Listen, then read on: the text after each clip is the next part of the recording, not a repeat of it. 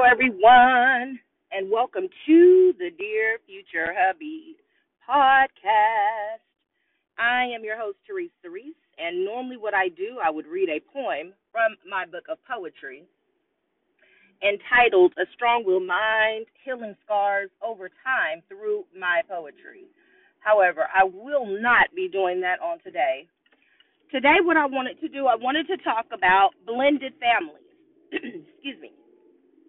Y'all, please forgive me. I've been clearing my throat all morning. But anyway, the weather has changed, and anytime the weather changes, my body feels it. So that's just a part of me aging, I guess. I don't know. But I digress. So today what I wanted to talk about was blended families. Excuse me. And the reason why I wanted to talk about blended families is because they come in variations. So you could have a single father who meets a single mother. Now the family becomes blended. You could have a a man who has no children and he meets a woman with toddlers, and now there is a blended family or a toddler. They don't necessarily have to be multiple children. It could just be one child. Then it becomes a blended family.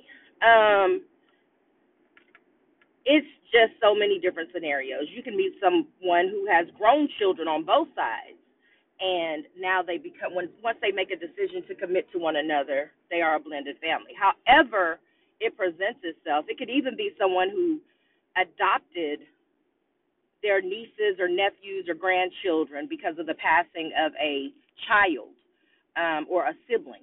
And so those are different scenarios of how blended families can come into place.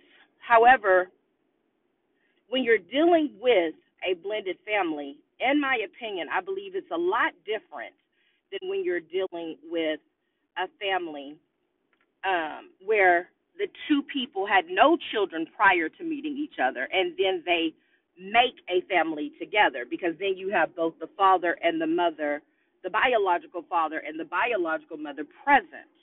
However, when you're dealing with the blended family, you still have the exes to consider. And they may be active or they may not. So when I was involved in a blended family scenario, the mother was actually on drugs. And so she was not a present parent. So parenting her child was, I'm not going to say easy, but the experience was quite different because we didn't have the mother's input. And so there were a lot of, in terms of our living, wherever we lived and all of that, it was not a factor in terms of the mother because she wasn't a present parent. She wasn't an active parent. However, when you're dealing with active parents, they're going to want to have a say. They're going to want to have a say in terms of where their children go to school, how often they get to visit their child. If the child is wanting to go off to college, they're going to want to have a say about that.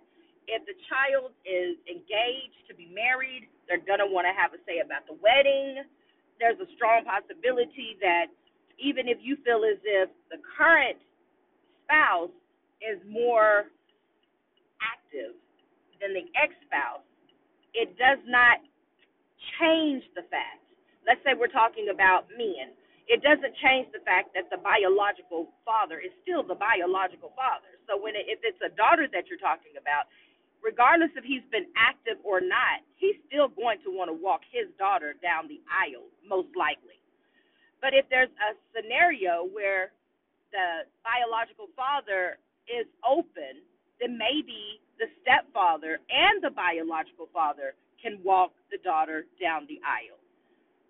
So those are things that maybe people don't take time out to think about, talk about, but your feelings could be hurt. When it comes to grandchildren,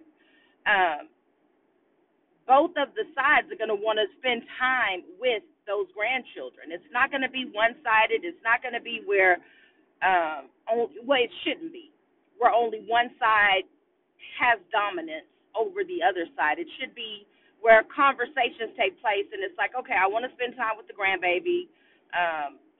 what weekends work good for you, what weekends work, considering the parents, of course. Because, grandparents can kind of take over sometimes. The next thing you know, you look up and you're just like, I recall having this child myself. And now it's like I hardly ever see my baby. So, excuse me, keep that in mind.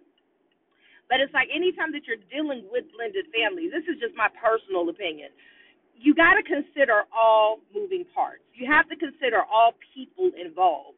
And sometimes it could get ugly. Let me just put that out there. Sometimes when you're dealing with blended families, it could get ugly. It could be a child or a teenager that looks at that step parent like, you don't have a say in the world of what I got going on in my world because you are not my biological parent.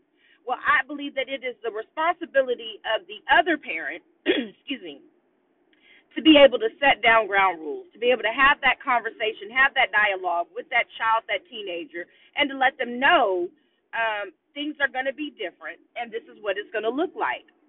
And then for y'all to have an open dialogue, for y'all to have a discussion and be like, okay, so because think about it, if the child is 18 years old, that is a grown person now. Not like, fully grown, but they're considered an adult.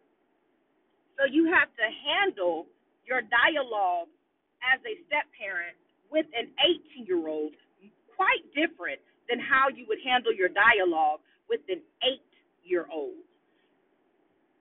Because now the not saying that the 8-year-old doesn't have their own, they don't have their own preferences, and they don't have their own opinions. But an 18-year-old has pretty much already been developed. They know what they want. They know how they want it. They know what they like. They know what they don't like.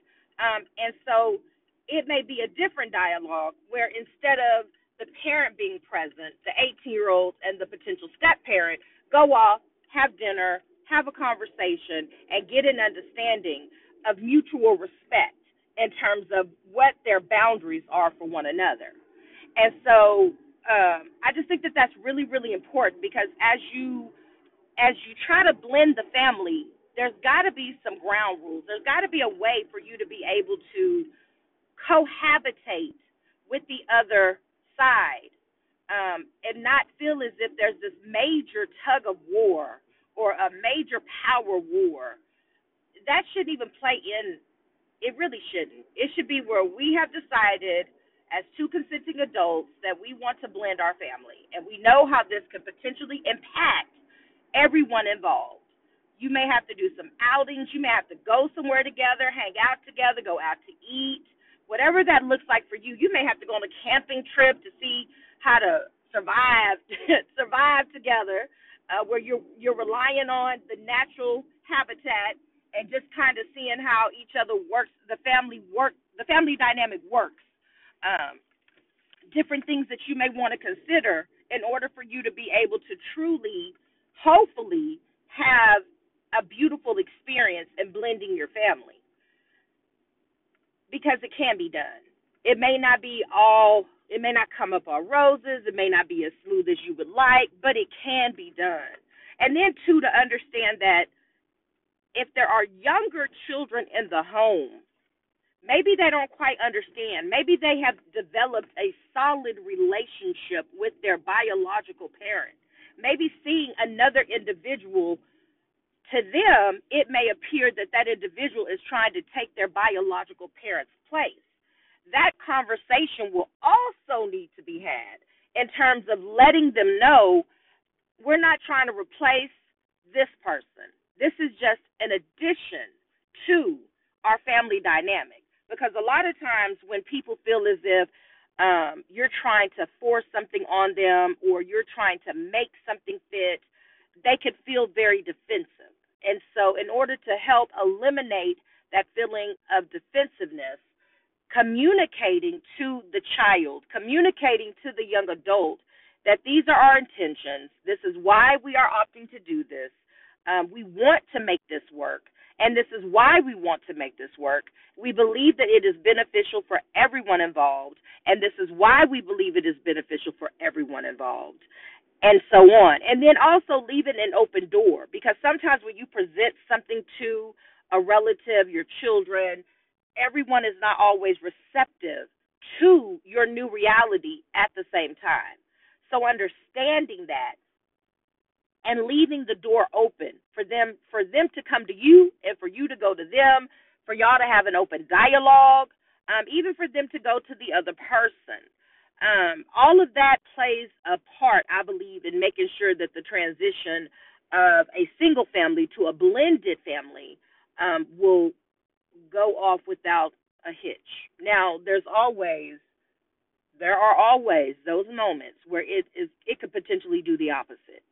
You could do everything that you tried to do. You could try to do everything decent and in order. You could have the conversations. You could have the dialogue.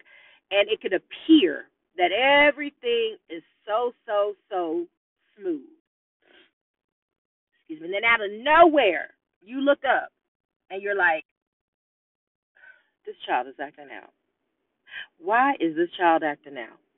They said they were okay with this, and now they are running away. It could happen. I've talked to a few people where this has been their scenario. And why is that child running away? 9 times out of 10, they are running away because they feel threatened. And they don't know how to convey that to the parent. They don't know how to articulate that to the parent, that they feel as if by inviting new children into the equation or inviting a new parent into the equation, that it is going to take away from them in some way, form, or fashion. And sometimes you really just have to take time out to reassure that child that just because there is an addition to doesn't mean that there's a subtraction from, that there is a way that you can truly come together and make it work. Because a lot of decisions that we make sometimes, especially if you're dealing with a child or teenager that just doesn't understand the dynamic or the role of a blended family, they're operating from a place of fear because they don't know. It's the unknown. They don't know if they're going to mesh well with the other kids. They don't know if they're going to create a healthy dialogue or friendship or relationship with their new step or I'm going to say step. I might be saying it all wrong, but with their new step family. They don't know what that looks like. And so they may be truly operating out of fear only because they don't have true clarity. And that's where the parents come in.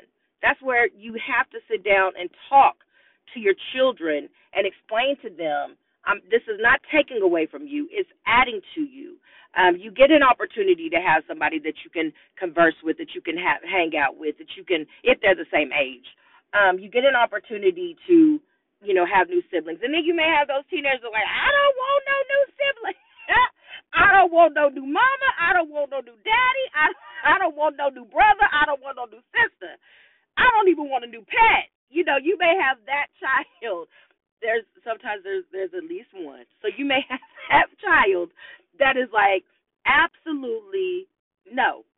Just I don't like it, and I'm going to let you know I don't like it every step of the way.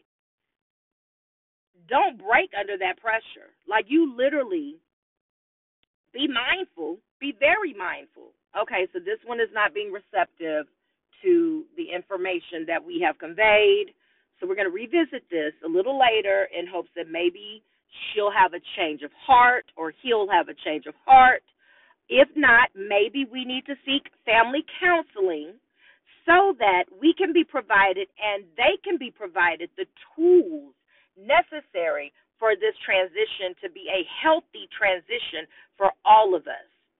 So I know a lot of people sometimes don't want to think about counseling, and it could be godly counseling. It could be the pastor of your church, somebody that can guide you in terms of how to maneuver going from a single family to a blended family, because that's not always an easy transition.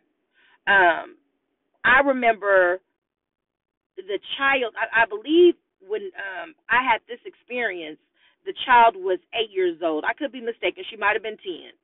And initially, she was gung-ho about the fact that there was going to be me and what eventually will become like her little stepbrother.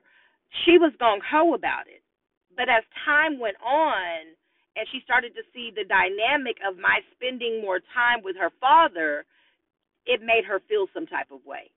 And so then you could actually see the shifting. You could see the shifting in her attitude. You could see the shifting in the dialogue. It wasn't until later on, because she still calls me mama. It wasn't until later on, years later, she expressed to me that it was one of those things that because it wasn't fully explained to her, it was kind of like 1 minute there's an absence of a mother figure, and then the next minute it's like this stranger who becomes a mother figure. And how does a child process that? And so a lot of times we are not aware of this. We're not aware that how it impacts the child.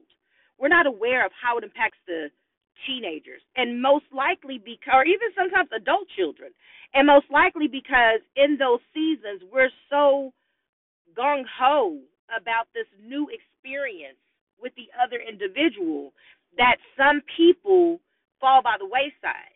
So I'm sharing this with you so that that's not your testimony, because I had to learn the hard way. I had to learn, like, all we really had to do is 1 minute to say, hey, this is the person that I'm dating. It's another to say, hey, this is the person that I'm marrying. This is going to be your new stepmother. Or, hey, this is the person that is moving in with us. I need you to respect this individual. Oh, yeah, and by the way, her children are coming too. Or, by the way, his children are coming too. However that plays out in your personal experience. It's easy to believe that it's going to all work itself out. But if you're not including the people that are involved, that includes the children, then it could wreak havoc later on.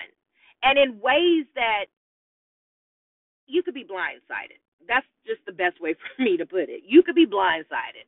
And it may not always manifest with someone running away. It may not always manifest that way, but it could manifest in defiance. It could manifest in talking back. It could manifest in disrespect in any nature, just acting out, all because that child did not feel as if they were included in that equation. It was almost, in a sense, in their perspective, from their perspective, forced on them. And so in order to keep the peace, or at least attempt to keep the peace, one wise way to handle it is to let them know this is what our plans are. Give them an opportunity to have a free-flowing platform. Let them be able to express their opinions unapologetically, and then unpack those opinions, address those fears, put an actual answer where there's a question. And the reason why that's so important is because a lot of times we can stop leaning on our own understanding of how we think things are going to play out if we have the answers. If we don't have the answers, that's where fear can creep in, and we're creating our own reality, which may be the furthest thing from the truth. But because mom and dad didn't take time out, or mom and stepdad didn't take time out, or dad and stepmom didn't take time out to really convey that to the child or the children, then all of a sudden that child is on defense mode.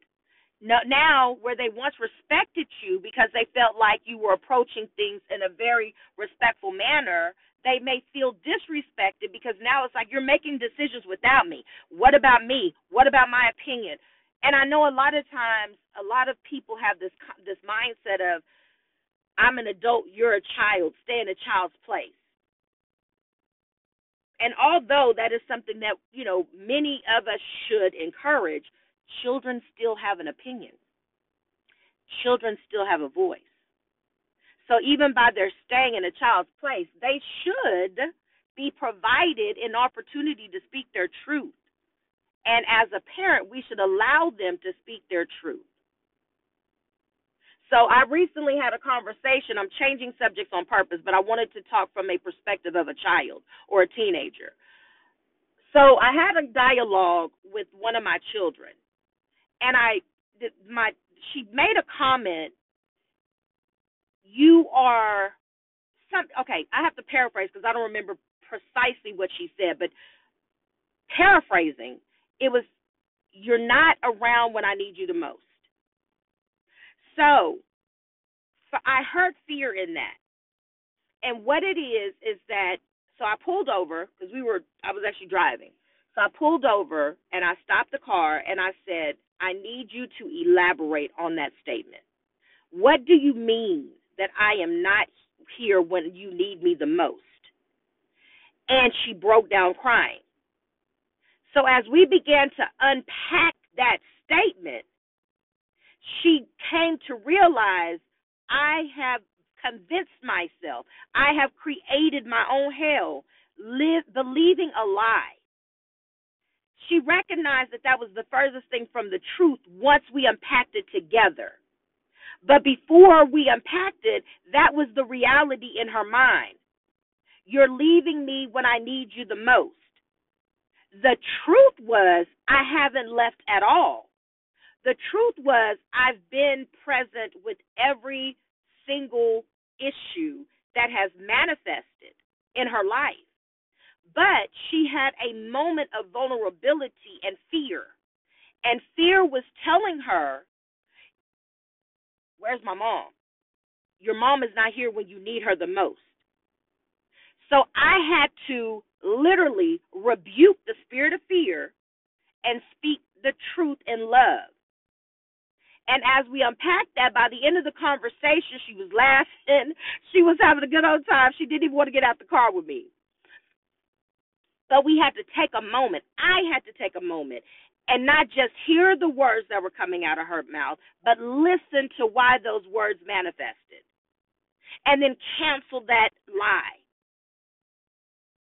Because the reality of it is that if we don't listen to our children, they could be fed, they could feed them. And I had to break that down to her. And it really boiled down to, once we got down to the gist of it, her people pleasing, wanting to please people, and these people letting her down. And so she put me in the same category as those people because I'm the closest thing to her. So it's easy that, they always say that people hurt the ones closest to you. Well, because she can't lash out on the people that are really hurting her, I became the target. And that's not the first time. I'm actually quite used to it. And I shouldn't be, but, that's what happens when you're dealing with teenagers sometimes. And so I literally was able to debunk that belief. But we had to sit with that for a moment. She had to be tardy for a moment in order for us to unpack that lie. So we could speak, I could get the truth to her. Once she had the truth, she operated freely throughout the day. But I had to help her to see these are the things that happen sometimes when we're not having an open dialogue. But I don't want that to be on your heart, and I don't want that to be on your mind, that you're believing that I leave you when you need me the most. Because as a parent, as your mother, my sole intent is to be there for you when you need me, if you need me. And that's for all of my children. And so the only way that she could cancel the assignment of the enemy and cancel the lie is to know the truth. And as she regurgitated back to me how I am always here with her, for her, her whole demeanor changed. Her whole demeanor changed. But it took that. So sometimes when you're dealing with life-changing decisions, it could cause your children or child to be anxious. It could cause your child to be afraid. Be willing to listen to your children. Our kids can teach us some things. Did you know that? Just because we're a parent does not mean that we should be unteachable. Your children can actually be some of your best teachers, truth be told. Because how they operate, they're innocent. And so with their having a pure heart, they may see things from a totally different perspective than because of all that we've experienced. We may not be able to see it in that same light because our pure views have been tainted by life experiences. Well, they still have that perspective of purity. So they're able to see things from a totally different perspective if we give them their voice. If we allow them to have their voice, that's better stated. Let me state that better because that doesn't sound right. If we give them their voice. Anyway, so if we allow them to have their voice and to find their voice, then the dynamic can go a whole lot better than if we're trying to tell them how they should feel, why they should feel that way, and dictate to them their feelings. No, give them an opportunity to express their truth, even if you don't agree with it. Once they state their truth, then you begin to unpack it. You can always agree to disagree. It's really okay when you do it in a healthy way. And so that's pretty much what happened with us. And we were laughing in the end because then she was like, well, Mom, how do I do X, Y, and Z? And I was like, you got to pray. And so then she was like, but no, and I kind of chuckled. So when I spoke to another child, she said, who does that sound like? I said, it's like I'm dealing with the same person. I already know that. So we laughed about that. But it was amazing in the fact that she started off with this one false view. She ended up with the truth. No tigers or bears were harmed during the process. Like, we literally were able to get to a resolve. And she was able to understand, my mother is here. As long as I have breath in my body, my sole intent is to be there for my children. And even in my decision-making process, when I once was so blinded by love and all these other things and could not see the forest for the trees and was making all of these decisions that I didn't even understand or even get how they would impact my children, I have since grown. I have come into the knowledge of how important it is to get my children's feedback, whether they're a child or they're a young adult. I am constantly consulting with my children. And I do that because I need them to understand that now that I've come into the knowledge of how important their perspectives are, their views are, their feelings are, I want to hear them. So yesterday I got a phone call. My child, I love her. I love all my kids, but my child called me yesterday like 3 times in the course of 15 minutes because she wanted me to guide her through a decision-making process that she was going through. And she made the comment. She was like, I'm not really needy. I said, but you are. But it's okay. You know, Mama's here. I got you. But it was so funny to hear her say that because I'm like, no, in all actuality, honey, you might be in denial. But, yeah, you are. And it's okay. I got you. I got you. So we went through the process. I gave her her answers. She followed through, and she called me back with the praise report, and all was well. But it was so funny to hear her say that because I'm like, you might want to go ahead and acknowledge the fact that, no, you really are, and it's really okay. I give you permission to be needy. You know, I give you because you're going to need your mother. You know, and it doesn't matter how old, and your father. It doesn't matter how old you get. And see, a lot of times we try to do that thing, oh, when you turn 18, you don't need me anymore. I had my 18-year-old tell me, Mama, I still need you. I'm going to need you. I have a 21-year-old still needs me. I got a 29-year-old still needs me. I got a 26-year-old that still needs me and a 24-year-old that needs me and a 16-year-old. Like my children, I know that they need me. Now, the thing of it is that it may change. The narrative may change depending on their age and depending on what they're going through. But it does not negate to the fact that it's still a need that needs to be met. It's still a need that needs to be met.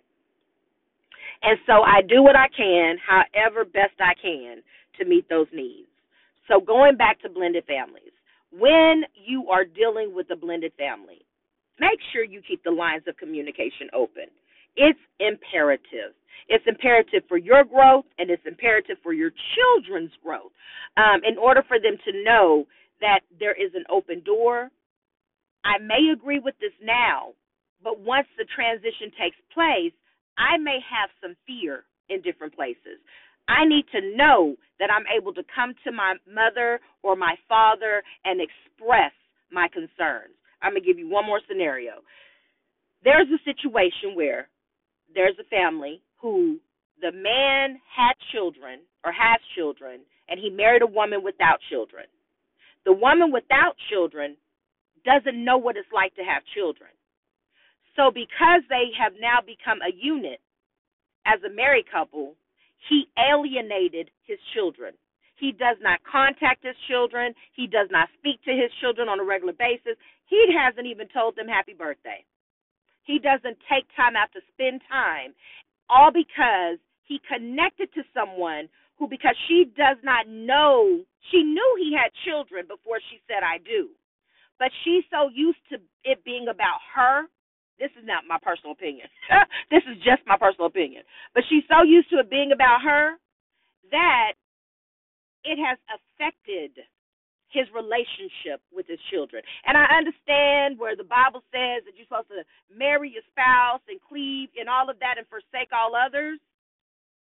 I truly believe that how that was created in that context, it was in regards to the parents of that couple. I don't believe that it meant forsake your children and abandon your children. I really do not. I really do not. Because the Bible talks about a man who doesn't take care of his children being worse than an infidel. So if forsaking all others included children in the equation, to me, that would make the Bible contradictory. I'm just saying. That's just me. You don't have to agree. It's okay. We can agree to disagree. So from my perspective, the way that I view that as I'm knowing about this experience is that the children suffer because a conversation and a dialogue was not had prior to that marriage taking place. And so now when they see the stepmother, they don't look at the stepmother as a stepmother. They don't reverence the stepmother as a stepmother. She's considered an evil, wicked person. That may not be her intent, but because of how the dynamic unraveled, she's viewed that way. And the only way that it could be changed now is for them to have an open dialogue with those children and to mend some fences, in my opinion.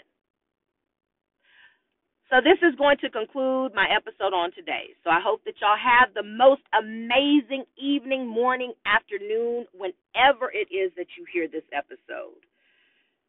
And I just want to say to my future hubby, I'm not going to do a letter or anything like that, but I just wanted to say, wherever you are, future hubby, if you are a parent, I pray that we learn how to communicate to the children as a unit, as a couple, in such a way that they will know that the door is always open.